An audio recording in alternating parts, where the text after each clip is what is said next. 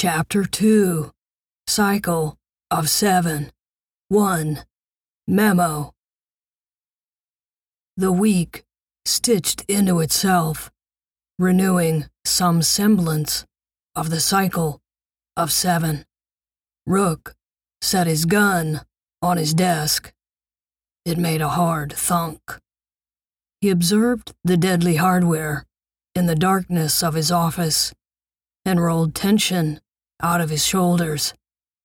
In his timeless black suit, Rook Black was architectural, and, just like the chess piece his father had named him after, he was solid and tall, a fortress in motion. Photographs, drawings, and sketches of rookish castles smothered his walls in dense layers. His desk, inlaid with a chessboard, had been custom-made for his father, the greatest chess champion the world had ever known, by his mother. Rook never knew her. She had died while giving birth to him during the Great Hurricane. Rook clicked on a lamp. As the yellow light burst, his shadow cast, brooding high against a wall, as if it was watching him. And in the quantum world, where even photons had shadows, in a sense, it really was.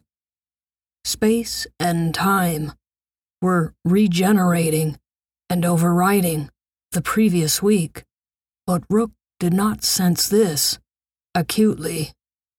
Sensing an organic reality as tactile, as fully physically real, was common in his culture, and, just like the sensation of gravity, he appreciated the constant of spatio-temporal change only as a soft abstraction. The detective glanced from his gun to where a small memo rested on the desk. The sight of the memo made his loins twitch. Rook, though profoundly cerebral, was a man physically ripe with lust, and he had hired his assistant, Angela, in part, so he could look at her. She knew it. The memo was in her handwriting, and it looked like her, sinuous and soft. He, in some ways, looked like his gun, in his bluing, hard jaw. Of a metal meets testosterone. In his imagination, fetish illuminated the sight of the two of them together, limbs tangled, and made him hard. He reached for a fifth of whiskey and slowly poured himself a neat glass as he savored his sexual tension.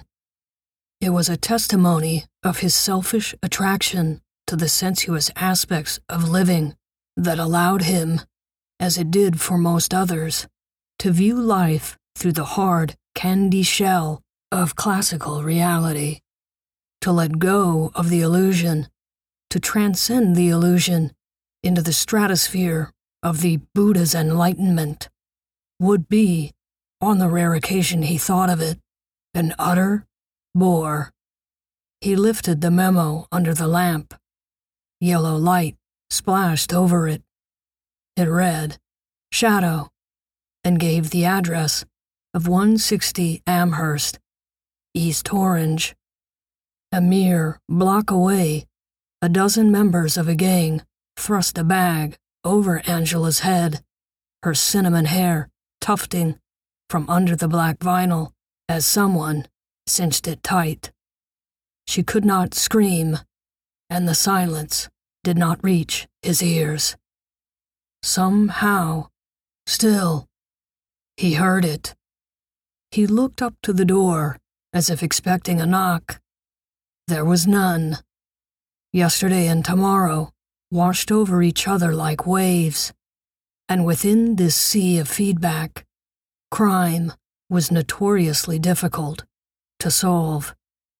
as much as a man with a heart like a black tattoo could. He loved it. He unbuckled his belt, unzipped his pants, and reached in to stroke the pleasant ache. 4 minutes later, with a grunting sigh, he came into his bare hand. Then he reached for his whiskey and drank it down.